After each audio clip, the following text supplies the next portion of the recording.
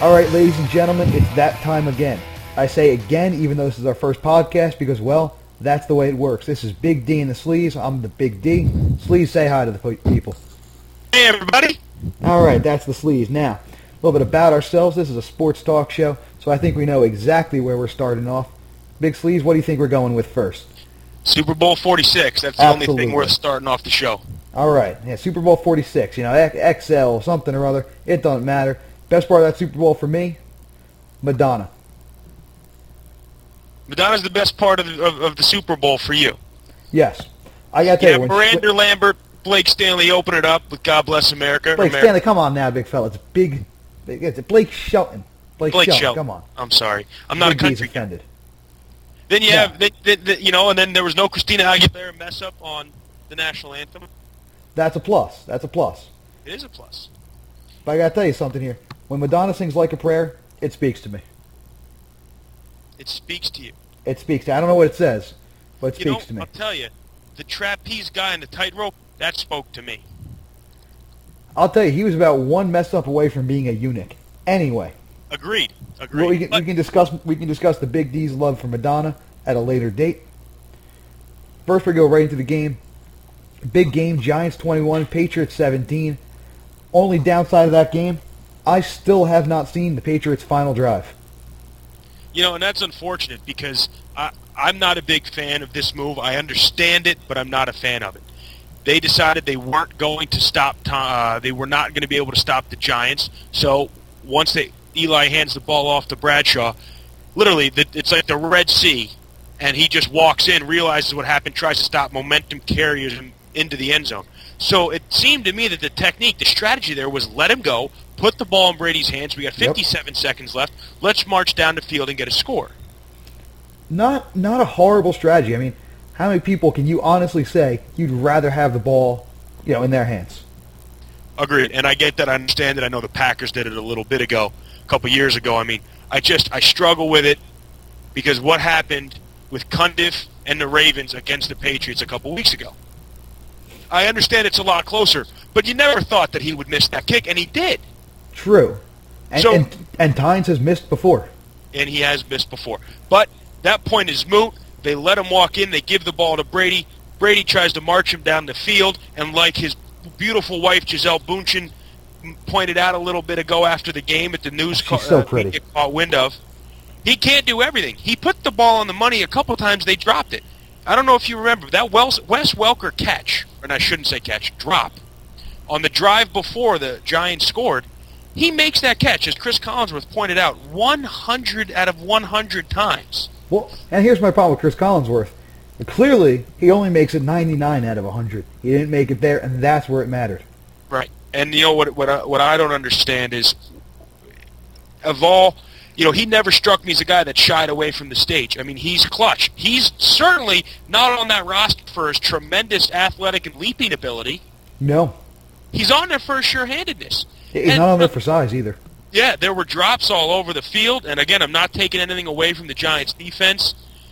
Did I think they belonged there? That's a topic we'll get to in a little bit. However, it seemed what it boils down to is the New York Football Giants made the plays the New England Patriots didn't.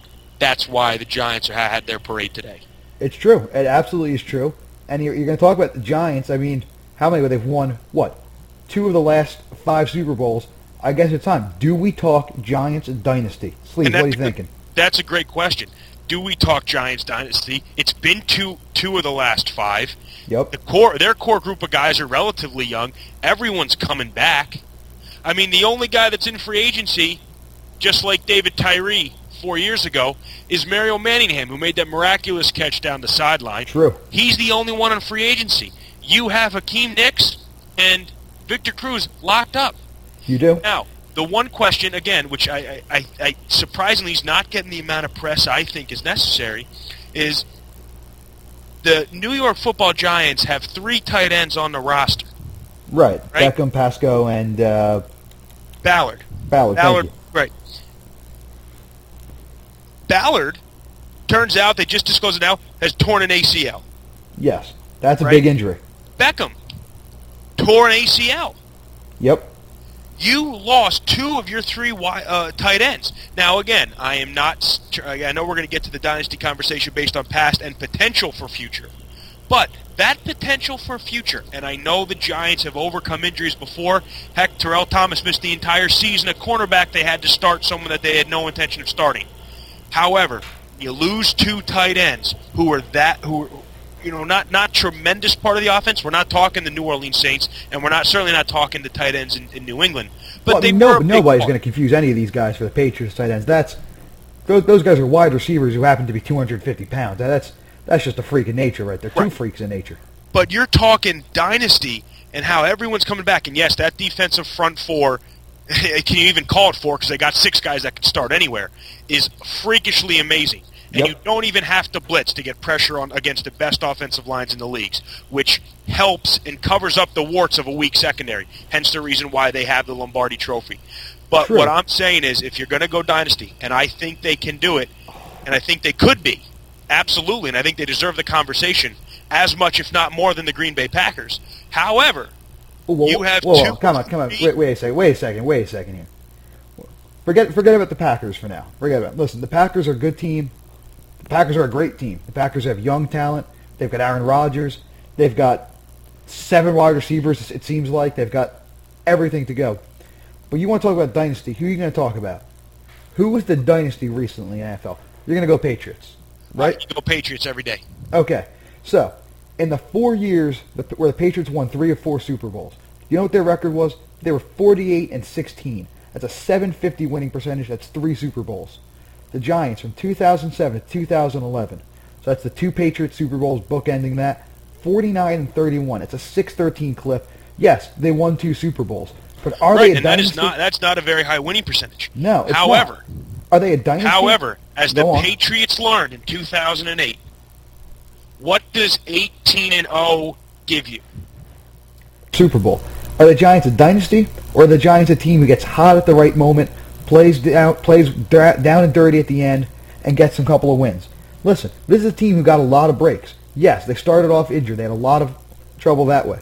Towards the end, though, everything seems to go their way. This is a team with miraculous catch after miraculous catch. Technical difficulties. We are? All right, you back, buddy? You there, buddy? Yeah. Okay, I'll edit that when we get to it. Okay.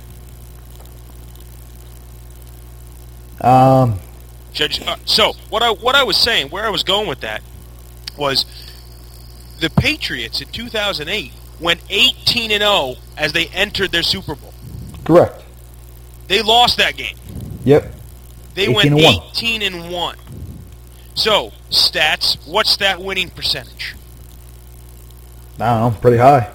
93%.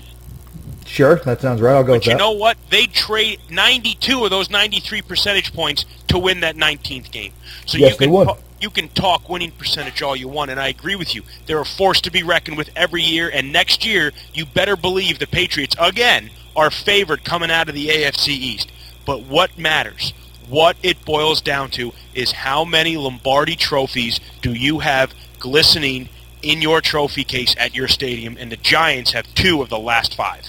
And the Patriots, for one stretch there, had 3 out of 4. Agreed. You can't compare the 2. You can't compare the 2 because the Patriots, are they on the verge of a dynasty? Yes. Are they going to become a dynasty? Yes. Then they became a dynasty. The Giants, 2 of the last 5, could they be a dynasty statistically? Yes. Are they on the verge of being a dynasty? Yes. Are they going to become a dynasty? That remains to be seen. I think yes. Okay, that's fair. Well, let's talk a little here about why. Why are the Giants going to get there? One of the big things that's really driven them. Beginning of this season, Eli Manning comes out and he says, "I'm an elite quarterback too. Remember my brother? Forget about him. I am the one who deserves it." Is Eli Manning right now a top 5 quarterback? Eli Manning right now is a top 5 quarterback, hands down. The difference between him at 5 and whoever you want at 6 is wider than the Grand Canyon.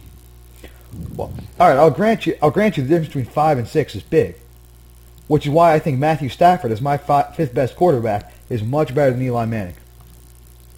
Matthew Stafford, great young arm, if I'm not mistaken. I think the young man's only 22 years old at the end of the season.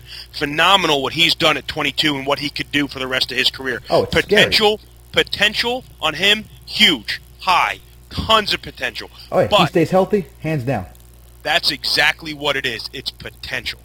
You True. can't even compare Matthew Stafford and what he's done to Eli Manning and what he's done. Eli Manning You can't. Manning's had more time. I get that. He's got the Super Bowls. Stafford unfortunately hasn't played as long and has played on the Lions. That's two notable handicaps that are going to prevent you from winning a Super Bowl. I get it. But the fact of the matter is, going forward, you give me an option. I'm talking about just a couple of years here. Who I'm taking as a quarterback, we all take Rodgers 1. Period. Yeah, here's my question, and that's what I was going to get at, Big D. I think let's do this. Let's say, all right, nobody's on a roster. Anyway, Right. you and I are above Roger Goodell. We're the lords of the league. And we are going to we're going to draft players starting with the first pick in the draft. So right now, whatever team it is, you and I are the owners. We're the lords. We make the pick. I think we go Rodgers. Do you agree? I think you have to. How can you not? I think Rodgers with talent. Rodgers has so much time left. Yep. His arm. I mean, his arm, his decision-making, he's got the whole package. He's the real deal. He's number one. Well, this says it all. 45 touchdowns, 6 interceptions. That is elite. That is elite. Yeah, absolutely. And, and he hasn't had no knock on Ryan Grant, no knock on Starks, No. no knock on Kuhn. No. They haven't had, though, the best running attack the last 3 years. See, now that's actually unfair.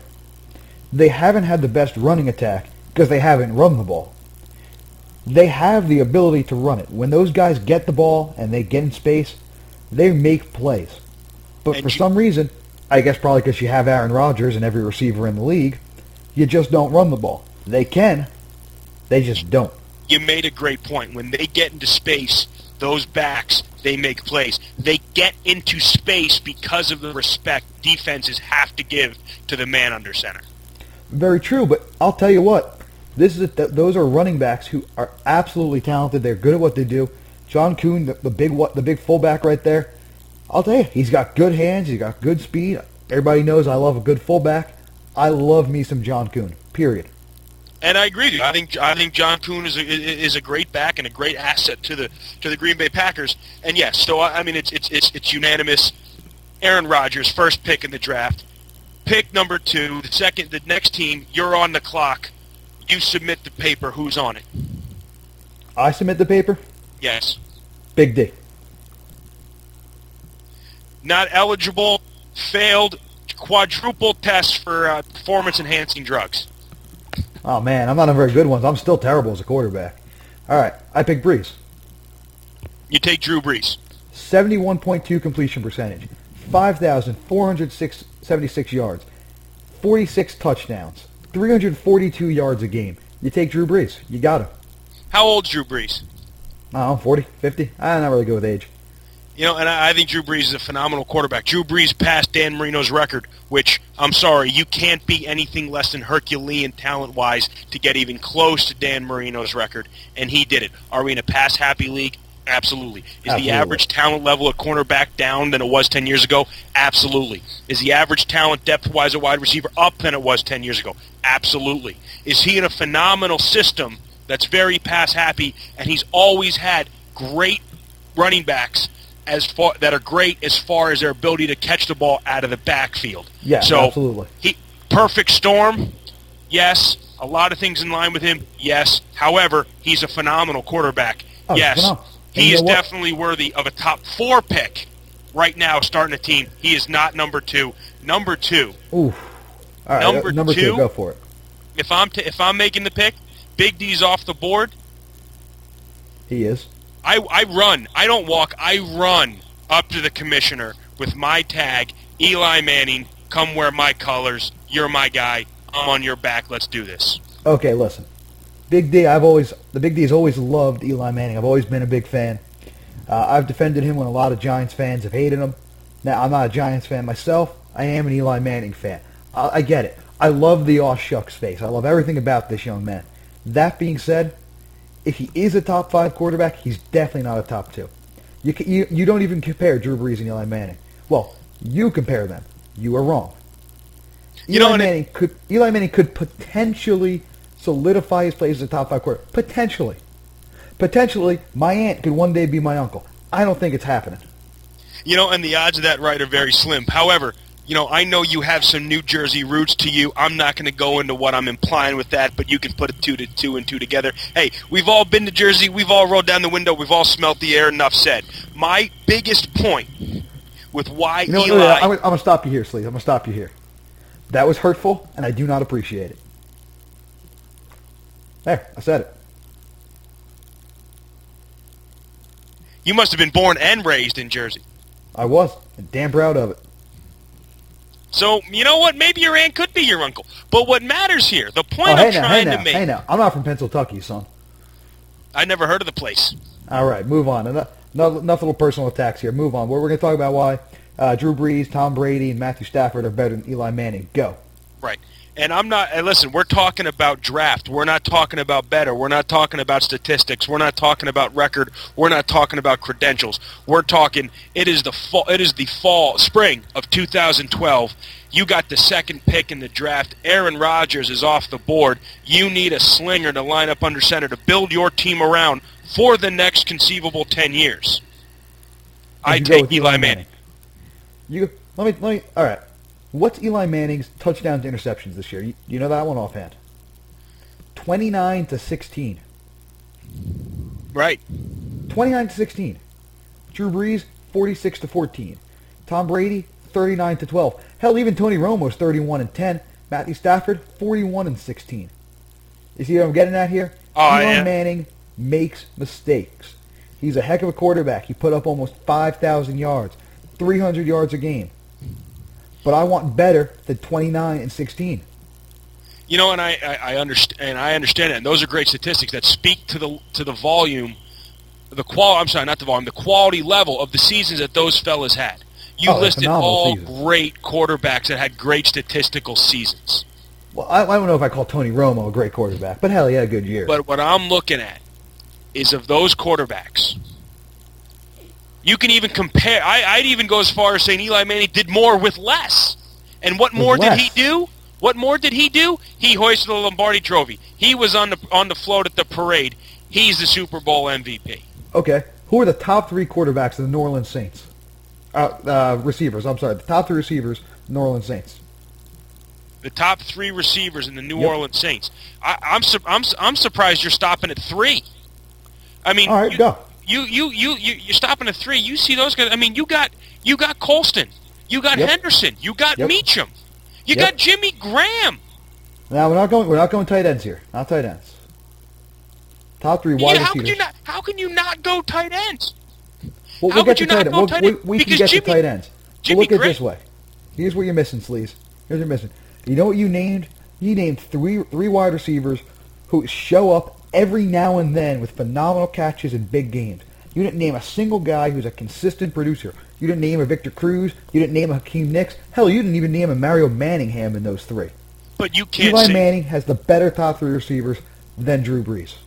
Listen, we can say that now because they had a good postseason. You look at this during the regular season, you can't tell me that Mario Manningham was consistent. Victor Cruz came out of nowhere. No one even wanted him at the start of the year. And Hakeem Nicks is like Plexico Burress Jr. He makes the good ones. He doesn't make the simple ones. But he doesn't shoot himself. Valid point. He doesn't. And he stays out of jail. He does, which is, I'll tell you, it's a big part of the game. 50% of the game is staying out of jail. That is a big part of the game. Absolutely. Hey, listen to me, Michael Vick. Too soon? Hey, hide your beagles, Vick's an eagle. All right? Boy. I'm just saying because it is what it is. But you go back to what Eli Manning did with what Eli Manning had. I mean, Ahmad Bradshaw was the Giants' leading rusher with under 700 yards. Ahmad Bradshaw was injured and not featured back for the whole season. Brandon Jacobs had less than 600. Also didn't play the whole season, spent most of the time as a backup. As a team, you had less than 1,500 rushing yards? Come on. All right, fine. That doesn't change the fact that, listen, you look at the Saints wide receivers. They are talented wide receivers. But you know what they are? They are home run threats. That's all they are. These are the guys who come up to the plate on steroids and either hit it 500 feet or they swing so hard they fall on their ass missing. But see, the thing with that is you can send those three guys deep because you have Jimmy Graham and Darren Sproles to dump the ball off to underneath. Think about that. You can send three guys down the field, and you get the ball to Darren Sproles. Heck, he's going to duck under your jockstrap in between your knees, and you ain't going to see him. The whole you can't catch or tackle what you can't see, and no one can see or catch Darren Sproles out of the backfield. I mean, I'm telling you. I'll tell you what, though, for as big of the home run guys and Breeze just sends the guys deep, who has more yards per attempt this year? Eli or Drew Brees? Who has more yards per attempt? Yep. I'm gonna say Eli because he's got no underneath throws to throw to because Brandon Jacobs couldn't get open if he was being covered by a palm tree. Well, that's not fair. The palm tree's got great reach. You know, I don't know what they have in the water down in Florida where they grow those things when the coconuts fall off. What I'm saying is there is Eli Manning had nothing to work with all year. Nothing. Victor Cruz and Hakeem Nicks are nothing. Listen to yourself, sleaze. I'm telling you. He look at that offensive line. All right, I'll grant you a bad offensive line, but it's not like the Saints are exactly falling all over themselves to protect their quarterback. Drew Brees sacked 24 times. Jari Evans, a perennial Pro Bowler on that line. Perennial Pro Bowler. Manning's only sacked 4 more times this year than Brees. It's not like Brees is sitting here getting safe. He's got a little Peyton in him. He knows when to unload it. He does. That's absolutely true. But you don't want to talk about the Saints like they've got this insanely good offensive line and the Giants don't. The Saints' O-line isn't all that great either. Then you know what? You know what? My point, and here's where I'm going with this. You make great points, and because I love you so much, Big D, I am leaving Drew Brees on the board for you so you can take him at number 3. All right, I appreciate that. But I'll tell you what, though. After that, what are you going? You got to go Brady 4? I think I think maybe Brady ahead of Brees. I like Brees better. Brees has got a better looking son. Brady's got a better looking wife. You go either or. With that one, I take the 4th pick, give up the 3, and I'll take the leftover. I'm fine with it. All right. However, Peyton Manning healthy, maybe a tougher conversation. Maybe he sneaks into 3 or 4. But Peyton Manning healthy changes this whole thing. Peyton Manning's healthy. I absolutely drop Eli Manning out of the top 5. Right now, I got Eli Manning 5th. You put Peyton in there. Eli Manning's not a top 5 quarterback.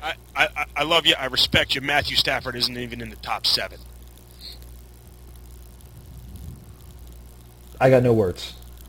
I wish I could throw 5,038 yards and 41 touchdowns and not even be in a conversation. I wish. Hey, he's got Megatron. I could get in there, take a couple snaps, say hi to the fans, hug a cheerleader, and throw 7 touchdown passes because I throw the ball up in the air, Megatron comes down with it. Period. End of story. If I'm not reach Megatron. Well, I get a running start. No, that's fair. So, if I'm not mistaken, I think that taps it off for the NFL. Am I right? I think that sounds about right. All right, that wraps up the NFL for us. We're going to take a quick break and be right back. We're going to talk a little NBA.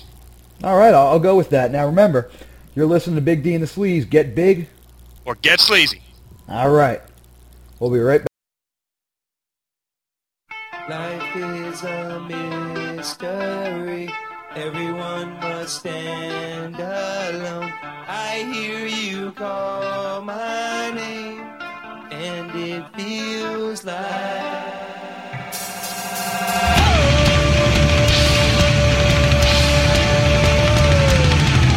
when you call my name, it's like a little prayer. Down on my knees, I wanna take you there. In the midnight hour, I can feel your power. Just like a prayer, you know I'll take you there. I hear your voice.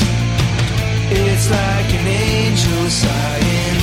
I have no choice. I hear your voice. Feels like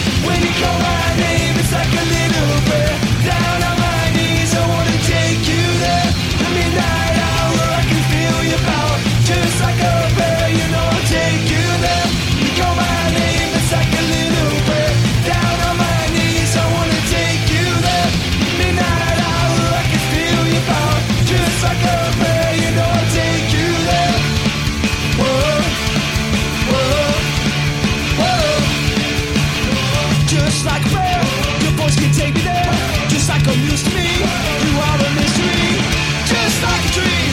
You wonder what you see, just like a better choice. Your voice can take me. Hey, I'll take it. It's like a dream to me. Just like a bear, I'll take it. It's like a dream to me. Just like a bear, I'll take it. It's like a dream to me. Just like a bear, I'll take it. It's like a dream to me. Boss it up.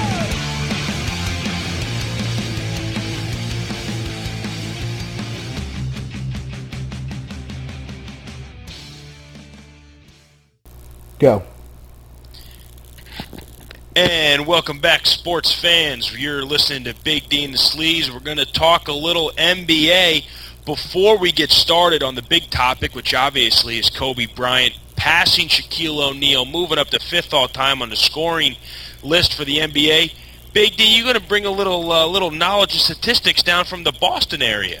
That's true, actually. Now, obviously, the Big D is a Celtics fan, so it's something you gotta work on every once in a while. It's been hard years, and one of the things that made it so good for us as Celtics fans before the Big Three, before the championships, and it was Paul Pierce.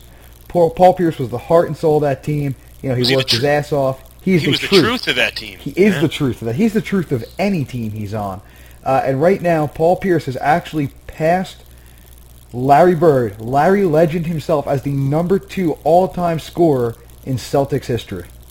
Number 2 behind none other than John Havlicek at 26,395 points. So, hey, Paul Pierce in good company with Larry Legend and John Havlicek himself. Yeah, so, not bad work, not a bad career right there. No, not bad at all. But let's move to what happened on the West Coast. I'm sorry, I should say East Coast, because it took place in the city of brotherly love the other night, on Monday night, where Kobe Bryant actually passed Shaquille O'Neal in the first half, ended the game, and so far stands at 28,601 points, 5th all-time, about just a little under 2,000 shorts of guy in 4th, a guy by the name of Wilt the Stilt Chamberlain.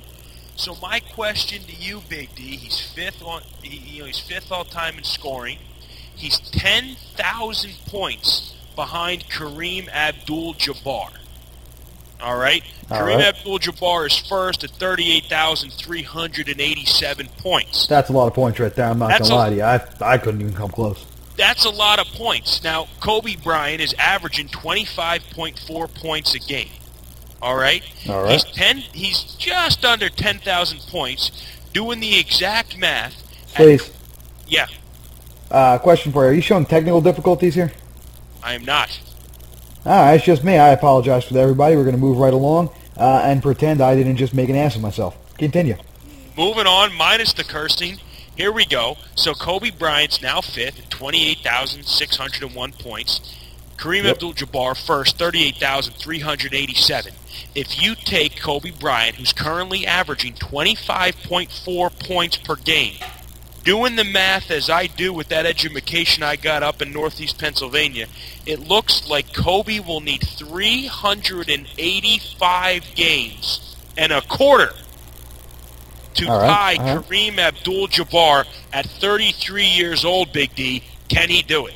Well, the first thing is, I mean, you started off, you said Kobe Bryant, passed Shaquille O'Neal, and that's the only time Kobe Bryant passed Shaquille O'Neal have ever been in the same sentence. That's a good point. It really might be the only time Kobe Bryant and pass has ever been in the same sentence. Now, obviously, I've never been a big Kobe Bryant fan. I've never I respect the talent level. I do.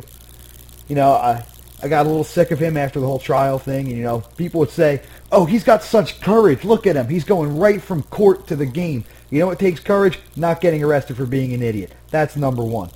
Number two, can he do it? It's a good question. Kobe Bryant has all the talent in the world, but here's what you're forgetting. You're saying, okay, what, 25.4 per game right now? That's what he's averaging over that's his career. Kobe Bryant. Over his career. Oh, over his career, okay. That's Kobe Bryant over his whole career. Now, can Kobe Bryant keep that going? Players decline. You got to factor in. Now, I wouldn't be able to figure this out. I am not that much of a stat nerd that I can do this. I know it's hard to believe, Hard to believe. but I don't believe it a little bit. very hard to believe, right? I am a nerd. I mean, we're not going to deny that. But you got to look at the fact that Kobe Bryant is going to be on a sliding scale. That number, that 25.4, is going to get a little bit lower, a little bit lower, a little bit lower. And we're here assuming he stays healthy for 4.7 seasons. Also true.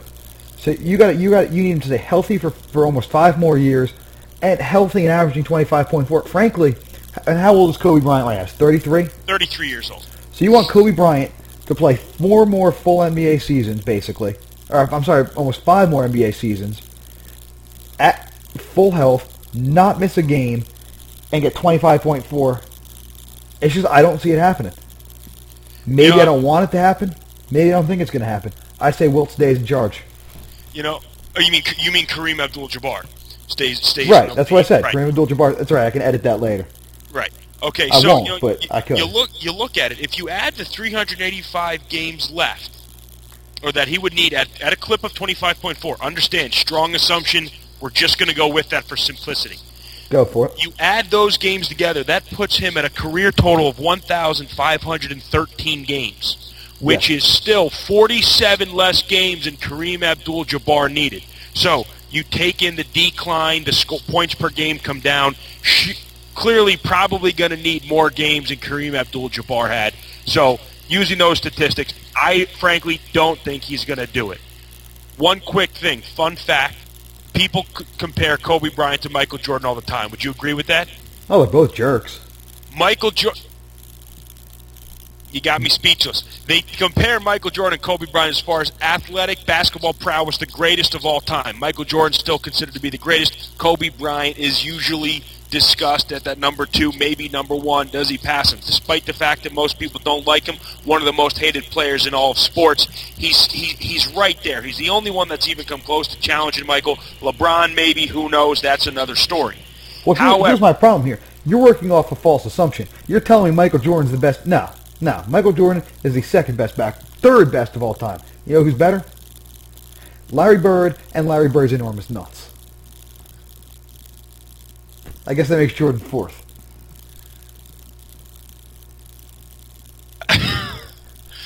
You know, throwing a little geography, a little anatomy, and a little statistics, calculus, math at me kind of got me off guard. But, again, you know, you're looking at Larry Bird, 28th all-time in scoring. We're talking about pure scoring prowess.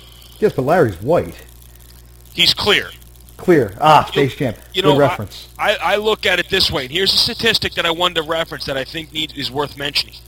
Kobe Bryant's 5th all-time, 28,601 points, with 1,128 games played. Michael is 4,000 more points, and he's already played in 50 games less. He stopped at 1,072. He stands at his career points per game at 30.1. Wilt Chamberlain, also at 30.1 or 3 and 4 all-time in scoring. Nobody else on the list comes close, with the next best guy at 27.4 points per game. That's on the top 30 of all-time scoring leaders. Well, you got to look at, not only is Jordan the best because of his pure ability there, you know what else Jordan did? Jordan took a team, the Bulls here. I mean, look, they had some talent on that team. Without Michael Jordan, that's a whole bunch of world's tallest domino delivery boys. All right? That's the fact of the matter. I like me some cheesy bread delivered with style and swag. So I do. Listen, if Dennis Rodman wants to deliver me cheesy bread, I'm all for it. But the fact of the matter is, those teams are not those teams without Jordan. He can score. He did it all. The fact that I may not like the man is irrelevant. The man could play basketball. Period. Game ever. He's the greatest of all time. I think these statistics prove that Kobe, no matter how great the rest of his career is, and it could be great. You know, he was asked, how do you feel about moving up to number 5 on the scoring list? And you know what he said? I only care about number 6, meaning the 6th ring. He's only focused on winning. And, you know, a fun fact, you just mentioned the man, Larry Legend himself. Larry Bird, in an interview with our esteemed colleague Bill Simmons at ESPN, had a conversation. Simmons brought it up to him, and he asked him, Who would you, if you could choose any current player that you'd like to play a season with, who would it be? That's what Simmons asked Bird. I'm going to quote directly Bird's response. Go for Well, it. probably Kobe, because of the fact that, well, of course, he wouldn't have been shooting as much as he does now, but his desire to win, his dedication to always get better, and he's just tough, Bird said. He's just a tough cat. Well, with all due respect to Larry Bird, he's wrong. The correct answer, what current player would Larry Bird most like to play with, is Larry Bird.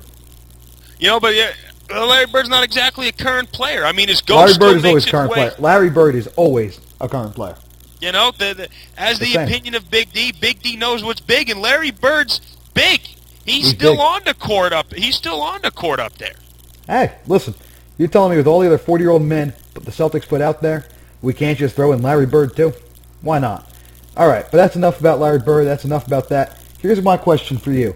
You're a Pennsylvania guy. You're a Sixers fan. Where did this come from? Who are the Sixers? They have Elton Brand and who? What the hell is going on in Philly?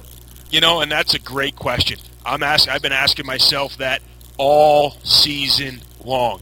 It makes no sense. The teams they beat, frankly, they got no business beating. The teams that they blow out, they have no business blowing out. They don't have the offensive power to take anyone in the NBA, turn them on their heels, and kick them right out the building, and they've been doing it all season. It makes no sense to me. You know, in comes the powerful Lakers. Now, yes, I understand people are saying the Lakers are struggling on the road this year, haven't quite found their rhythm, new system, new coach in Mike Brown. It doesn't matter. It's still the Philadelphia Sixers that are just taking it to everybody. I mean, let's look at this win. They got a win against Chicago. They got wins against Atlanta. They beat the Lakers. You know, they beat Atlanta a couple times. Yeah, it's just, you know, I understand the 2 losses to Miami, which, hey, you got to beat Miami if you want to be a beast from the East. But the fact that they have the record they've had, you know, they're standing tall.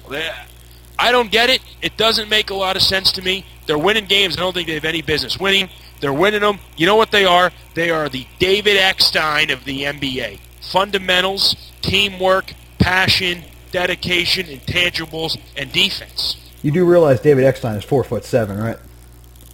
I do. You know, Okay. I do realize that, and it's a good point because you know this isn't the tallest bunch. Yeah, they got Spencer Hawes who can never stay healthy. They got Nikola Vucevic, both 7-footers. He's a rookie. He's unproven. Their power forward Elton Brand stands a daunting 6'7", 6'8", which is the average height of the small forward in the NBA. Andre Iguodala, great small forward, good leader, not a strong shooter. Jody Meeks, good shooter, no handle, weak defense. Evan Turner, great defense, great mid-range game, good finisher, good creator, not a straight shooter. Drew Holiday, a good point guard, got all the skill sets. He's young, he's raw, he's 20 years old. I don't understand how they're doing it, but they're doing it. You know, is it a testament to Doug Collins? Is it making his 3rd or 4th or 13th coaching stint? Maybe he's got these guys. I don't know what it is. I know one thing. They're winning. They're winning games that last year they weren't even in. They're playing good team defense. They're the number 1 defense in the league, Big D. The number 1 defense in the league without a proven shot blocker. I mean, listen, defense wins championship games. Now, you can say it in any sport. It always remains true. I mean, if you think about it, who on that team's blocking shots? Elton Brand, what, he's 36 for the season? I don't know anyone else that really does a whole lot, but Spencer Hawes gets blocks. Their big center gets blocks, that's but true. not enough. That's true. No, Not he enough. Listen, he's no Serge Ibaka. No one's a Serge. So Dikembe Mutombo was no Serge Ibaka. Yeah, that's probably not all that true. I mean, Serge Ibaka is averaging almost 3 blocks a game right now. Right. Now, obviously, blocks are a big part of defense, but it's interesting to see the Sixers team going out there. They're not going to get the block shots, but they're gonna shut you down. They're going to still do what they have to do, and it's impressive. But really, that's all the positives I can say. They are still from Philadelphia. I still don't like them very much. Hey, their colors are beautiful. They got great tradition. They got a new ownership. They do. They're making the games fun for fans, fun for kids. It's a good venue. Fun fact, here's a little statistic coming at you, Big D. All right. They're leading points per game. Their player with the most points per game is Lou Williams at 15.5 a game. Doesn't even start. See, now Lou that's Williams impressive. has That's played- impressive right there. He's to me. played in 25 games. All right. He started none. And the best part is, he's not even in the top 7 for points per game. See, that right there, that's impressive to me. You look at his points per minute, it's stupid. And that's a fun aspect, something no one thinks about. And I don't know if it's coaching by design. I don't know if it's an oops, hey, I got lucky, look at me. But Doug Collins is just beating on the other team's best leading scorer, beating on him, putting Lou Williams in for 2 minutes in the first quarter, minute and a half in the second, 3 minutes in the third, and then he's playing all of the fourth. Your scorer, your attacker, your backbone, fresh legs for 12 minutes when whoever's got to cover him's been getting beaten up for 36. That's not a bad strategy because he can get hot without playing 3 quarters. All right, I'll tell you what, though. As much as the Big D here loves to talk about basketball, here's what we're going to do, and I'm sure you're going to be with me on this one. We're going to wrap up basketball here. We're going to take a quick break here. We're going to get some more musical interlude for you. I'm sure you all enjoyed the hardcore punk version of Madonna a little bit before. We're going to bring some more your way. Maybe Madonna, maybe not. We'll figure it out. We come back, it's hockey time, and that's where the Big D is going to shine. Sleaze, say goodbye to the people for now. Guys, enjoy the music. Stay right here. You're listening to Big D and the Sleaze. Hey, go big. Or get sleazy. You know it, gentlemen. All right, we'll be right back.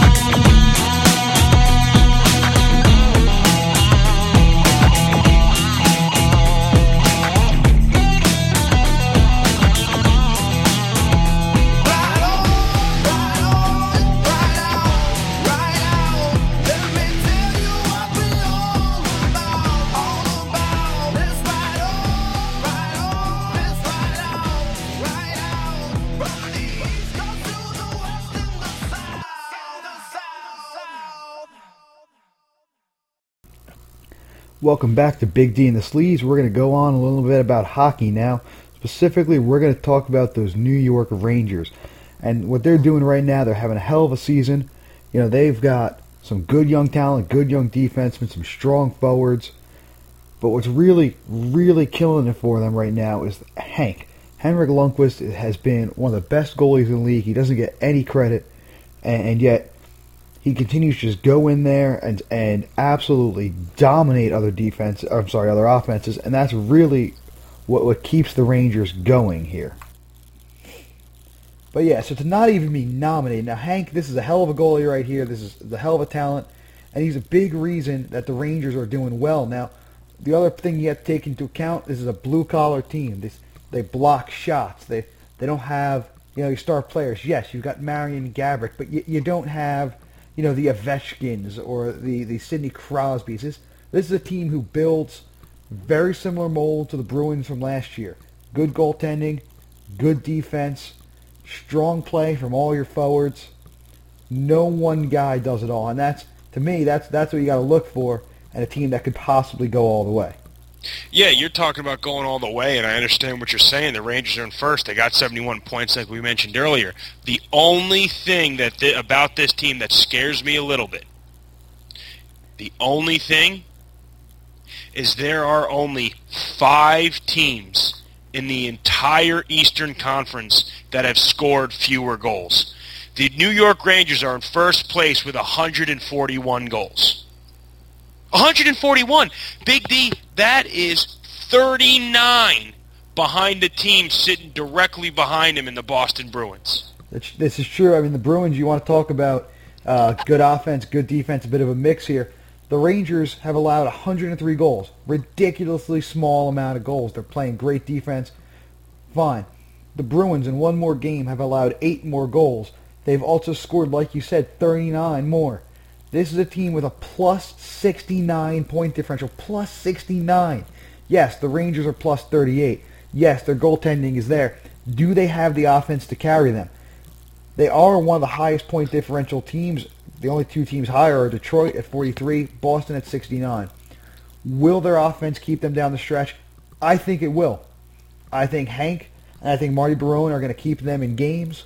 I think when their offense isn't quite there, I think their defense and their goaltending is going to keep them going. I just don't think you can count this team out. Either of them, really, Bruins or Rangers.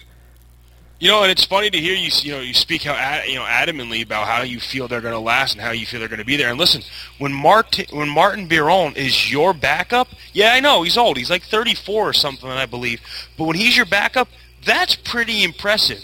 However, and this is a big however, call me biased, there is no chance the Rangers even go to the Cup with an offense like that. I'm sorry. You got to put the puck to the twine more than how they are right now. It's a fact of life. In 51 games, they got 141 goals. That isn't getting it done, period. I'll tell you what. You know what I'm hearing here? All I'm hearing is, yeah, you're talking about the Rangers. All I'm hearing is, hey, I'm a Flyers fan, and I wish my $1 million man was playing. Like, that's all that I'm hearing. You want to talk about goals? You want to talk about scoring? Play Ilya Bryzgalov. See what you do for your offense that way. What do you think about that one? Hey, you put Briz, whatever his Briz, Go, Love, Les, can't stop a puck, whatever his name is. You put him between the pipes. I'll be tickling the twine every minute and every second of every period. He's terrible. He was a terrible hire. And once again, it proves that the Philadelphia Flyers cannot and never will have a goaltender, period. It's not going to happen. You pay the guy $51 million for 9 years? Great. That's exciting. That gets talent. Except when you're looking for people to play between the pipes for Philadelphia. It doesn't matter who. You could take Henrik Lundqvist, sign him to the Flyers, and he will stink for 4 years. It's a fact of life. I'll tell you what, though. You want to talk about it's a bad hire. You look at what Bryzgalov did last year in Phoenix. We're talking a 248 goals against average. Not great. A .921 save percentage, though. The year before that, 229, .920. 15 shutouts the last 2 years. This is a goalie who was playing at the peak of his ability. What's killing him now? The man is a head case. He's an entertaining head case, but a head case. This is a guy who went on HBO and talked about how his dog was a blue-eyed blonde woman. See, We're going to let that one sink in. Just blue-eyed blonde woman talking about his dog. You're going to come to a point that when a Philadelphia sports guy, sports player, sports athlete, sports person, whatever you want to call Brizgalov and Vince Young, when they make comments, you don't listen. They talk, we cover our ears. Fact of life, you got to do it that way. The frustrating thing, though, with Briz is he had, like you said, a good career in Phoenix. A good career, yeah, absolutely. I don't, I'm not sure if you, by any chance, watched him last year's postseason. He started 4 games. He was 0 for 4 with a goals against average of 4.36. Huh. Yeah, not a good stretch right there. Now, no, and you're signing a guy because, listen, you are not, and again, no offense, I'm not trying to offend anybody. Well, who are we kidding? Of course I am. Of course I am.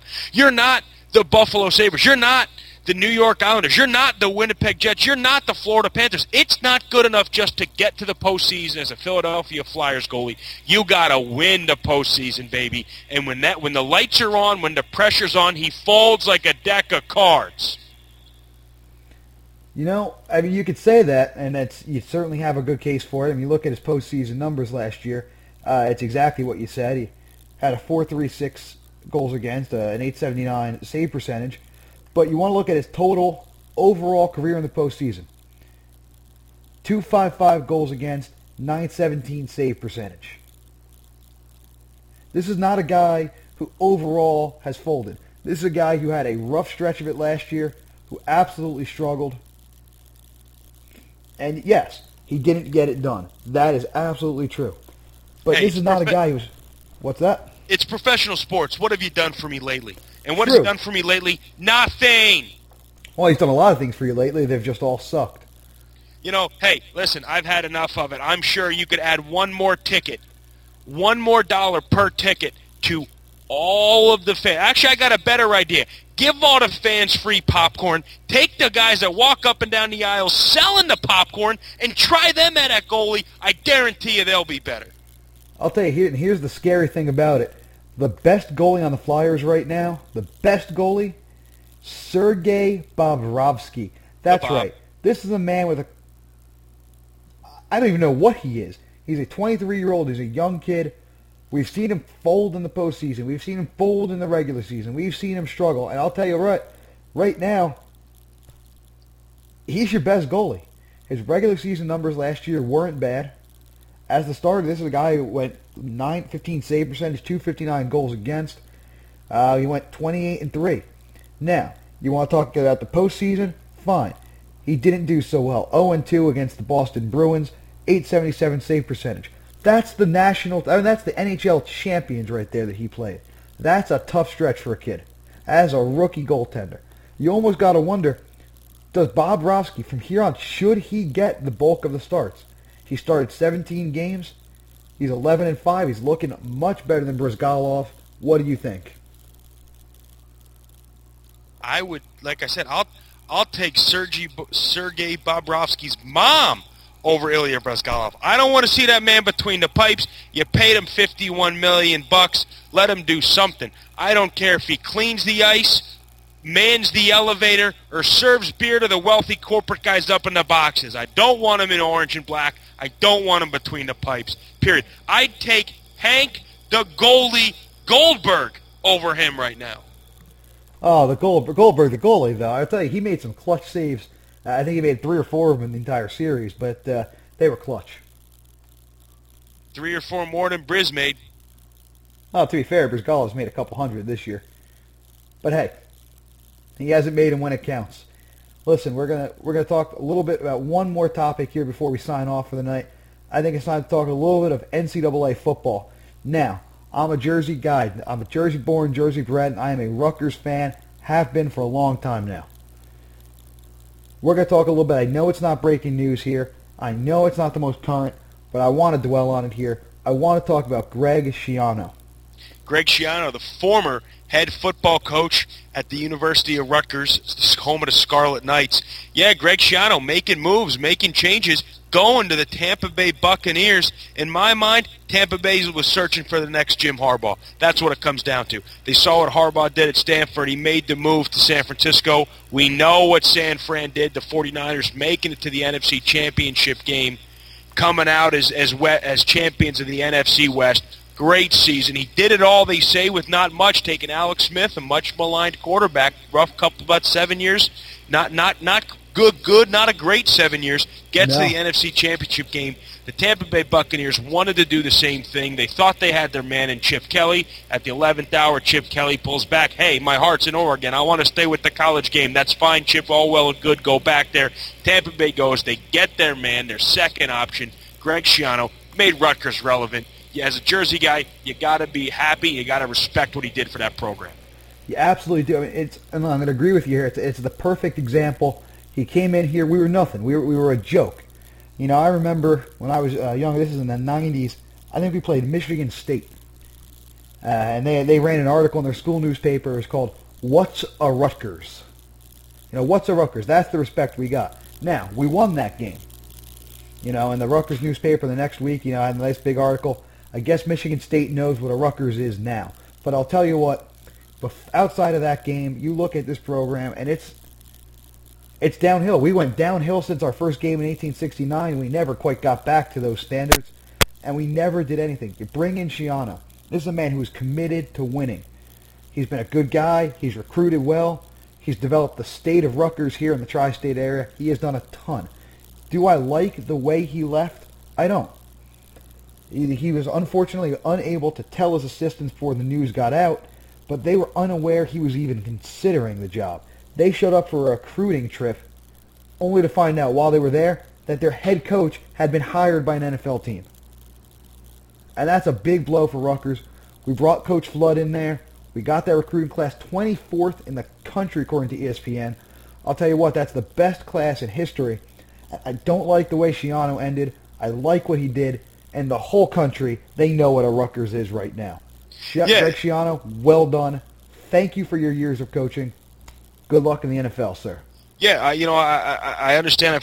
We've heard that argument a lot. People, you know, everyone's got an opinion. Everyone says, I don't like the way he left. I don't like this. But, you know, it's funny. Everyone's got an opinion when it's not them. And you look at it, the fact of the matter is, the one story that I heard that kind of sticks with me, that seems to make a little bit of sense. I'm not saying I agree with it. I'm not saying it's accurate.